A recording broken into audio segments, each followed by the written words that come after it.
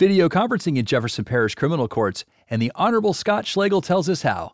I'm Lawrence Coletti, and this is Legal Talk Today.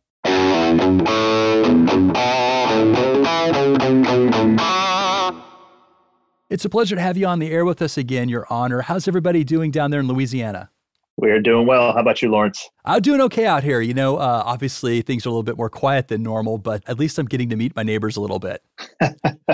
So anyway, our topic today is about the use of video conferencing in criminal courts. And as I understand it, your court was able to make this happen in fairly short order. So why don't we start from the beginning of that? So history of how all this came together and the driving force that helped push it through.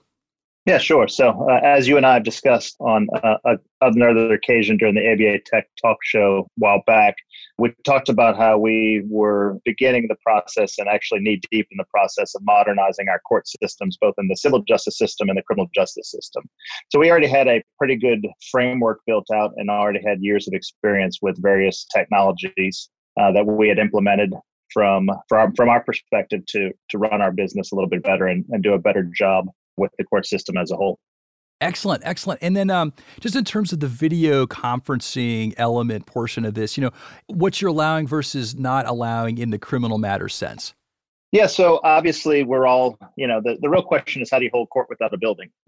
That's been the Right. challenge for all of us. And because of our experiences with the video conferencing platforms in our civil side, we were able to do a pretty good transition on the criminal side. Obviously, we had a number of difficulties with making sure that the jail had the necessary hardware and necessary speeds within the jail to actually hold video court. So that was the biggest challenge right off the bat.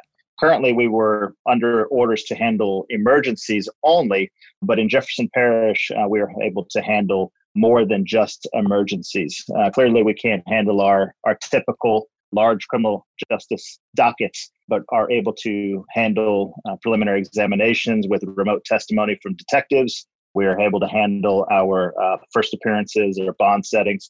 We are able to actually take guilty pleas that we can talk about a little bit later and handle all of our motions to reduce bond, all because we already had a pretty good infrastructure set up in place.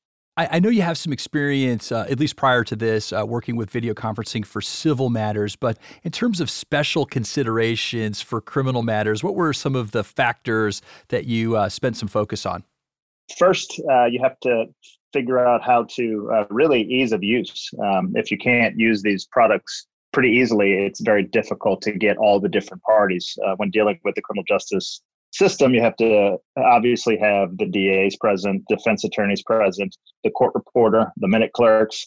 So ease of use in using these products was important. Security obviously is a big part, but I always like to say we're a public record. So if somebody wanted to come and see my proceeding, they can open the door. So opening the door to the video conferencing is not as big of a deal for us.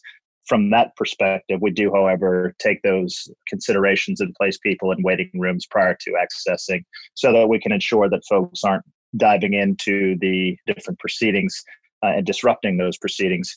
Make sure that your screen share is turned off, make sure that recording's turned off, make sure that all of your settings are in place so that if somebody does get into the video conference, it's in a controlled setting where it's not too disruptive. But obviously, again, we are a public record, so if somebody comes in, it's not as big of a deal as if you were talking about trade secrets at your corporation. Gotcha. And then, obviously there's moments in a criminal proceeding where the attorney might want to talk with their client in private. Were you able to make an accommodation for that? We actually have. So in about 20 minutes, I'll be taking a remote guilty plea. The defense attorney will be remote. The defendant is incarcerated. All parties, including the court reporter and myself, are remote. And we are using a platform that allows us to place the defendant and the defense attorney into a private virtual room where they can have a confidential conversation between the two of them to determine next steps. And that has allows us to give the attorney and his client an opportunity to fill out any paperwork that they deem necessary before entering to the plea of guilty. Okay. It's just in terms of other criminal courts around the state, Your Honor, are you the only one using video conferencing right now for criminal matters? No, the vast majority of courts are now using video conferencing to some extent. Just depends on the jurisdiction and how well the justice partners are working together and to what extent their hardware and software can facilitate these types of proceedings. So the judges and all the criminal justice partners in the state of Louisiana are working very hard to prop this system up as quickly as possible.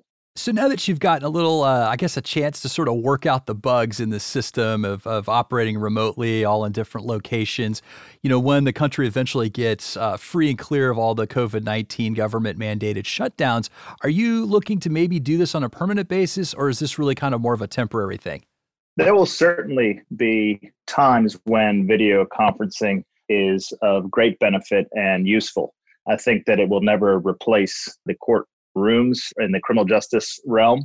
There's something to be said, especially when you get to the jury trials and witness testimony, and the ability to see somebody and feel somebody in the flesh is completely different, as we all know, on video. But there are going to be times that it's necessary. There'll be other times where it's actually helpful. I held specialty court, the typical drug court model. I had specialty court this morning, and the ability to at least see the guys and the men and women in our programs. I had one guy say, "Man, it's good to see you, Judge." And, I said I would definitely be using that as an example where the defendant or the guy on probation was happy to see everybody. And that was enabled because of the video conference platform. Yeah, it's amazing how I know it's, all visual, but, even with our team over here at the network, it's really nice just to see everybody's face, even because we've been so isolated for so long. But yeah, that's amazing. That's amazing. So you have a reputation as being a legal technologist from the bench. And, since your time there, you've been, moving the court forward with new technology implementations. And so I just wanted, some of the ones that stand out for you, especially right now as they've become very important. What are some of the technological measures you've been implementing to keep the court system moving? So in addition to the video conferencing platform, just being able to understand your workflow. So, how do you take a guilty plea remotely? Well, it's important to digitize your forms. So we've been working, Documate has digitized the forms that we need to be able to, when I put that defense attorney into the virtual conference room with his or her client, they're able to go through a plea of guilty form pretty easily. They're able to then convert it into a PDF automatically that looks like a physical pleading. My team uses Slack, so they then Slack it over to me. I am reading it to the criminal defendant after they come into the regular courtroom and go through the colloquy with the defendant. And while that's all taking place, the form has been emailed over to the jail. They print it, and the defendant signs it and e-files it, and I e-sign it, and we're done. And so just understanding your workflow and understanding the products that exist out there in order to make this a seamless transition has been exceptional with the off-the-shelf products that exist in the private sector. Excellent, excellent. And so some of that answered my next question here, but I wanted to ask this on behalf of judges and justices around the country right now that are looking either to implement some video conferencing or maybe some technology solutions. They've been a little hesitant before the COVID-19 shutdowns to do so. In terms of that, do you have some advice for them? Just start. A lot of these products look scary on the front end, but when you start understanding how they fit within your workflow and start understanding that most of the things that we do are public record, it makes it a lot less scary. And if you simply built a website, as we did 1 week before this pandemic hit, courtonline.us, start integrating these video conferencing platforms to make it convenient, start integrating these digital forms online, start utilizing online calendaring.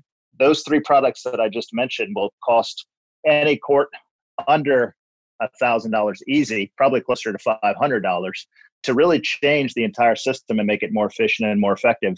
And then once we get through this pandemic, in order to continue business, we're not going to be able to have these large dockets anymore. We're not going to be able to have 100 people in a courtroom.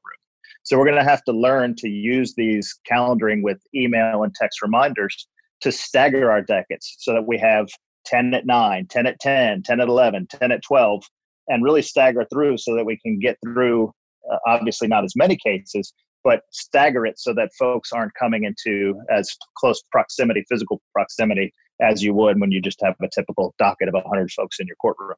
All right, so just one last question for you, Your Honor, and this has to do with leadership. And so obviously, country's going through some hard times right now, and I've been paying attention to how people respond to it, and I've watched people step up. And so there was a NOLA article that I read, and it had a great quote from you, and you said, "We're trying to do more than just emergencies. We're trying to keep some sort of normalcy and prop up each part of the system where we can." And so just as a follow-up question to that in regards to leadership, why is maintaining normalcy so important right now?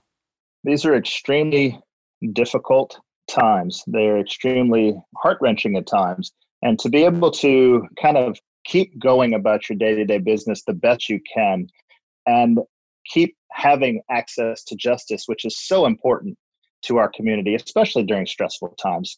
We need to be able to do as much of the people's business as we can so that they can continue with their lives as well. And if we shut the court down fully, there's very few places that you can go to have your disputes or your issues resolved. And it's important for us to still be accessible to everybody so that they can continue with their lives. And at some point, this pandemic will end and we will be open for business again. And it's important for us to not have such a big hole to dig ourselves out of. If we can keep some sort of normalcy, hopefully that hole will be a little bit smaller, and hopefully we can help some folks throughout this process continue to live their lives as normal as possible during these tough times. All right. Well, thank you so much for joining us today, Your Honor. And if our listeners, they have questions, want to reach out, how can they find you? They can go to courtonline.us, and take a look at our website. And obviously, they can shoot me an email at scotts@24jdc.us. If I can be of any help to any court systems and talk through your technology needs, I'm happy to do it. Thank you, listeners, for tuning in. And if you like what you heard, please rate us in your favorite podcasting app. Also, we'll cite our sources for this episode on LegalTalkNetwork.com. And speaking of which, hat tip to NOLA.com for your article, Jefferson Parish Courts Using Video Conferencing During Coronavirus Shutdown by Michelle Hunter. Great article. Thank you very much for writing that. This has been Legal Talk Today. I'm Lawrence Coletti. Stay strong, everybody.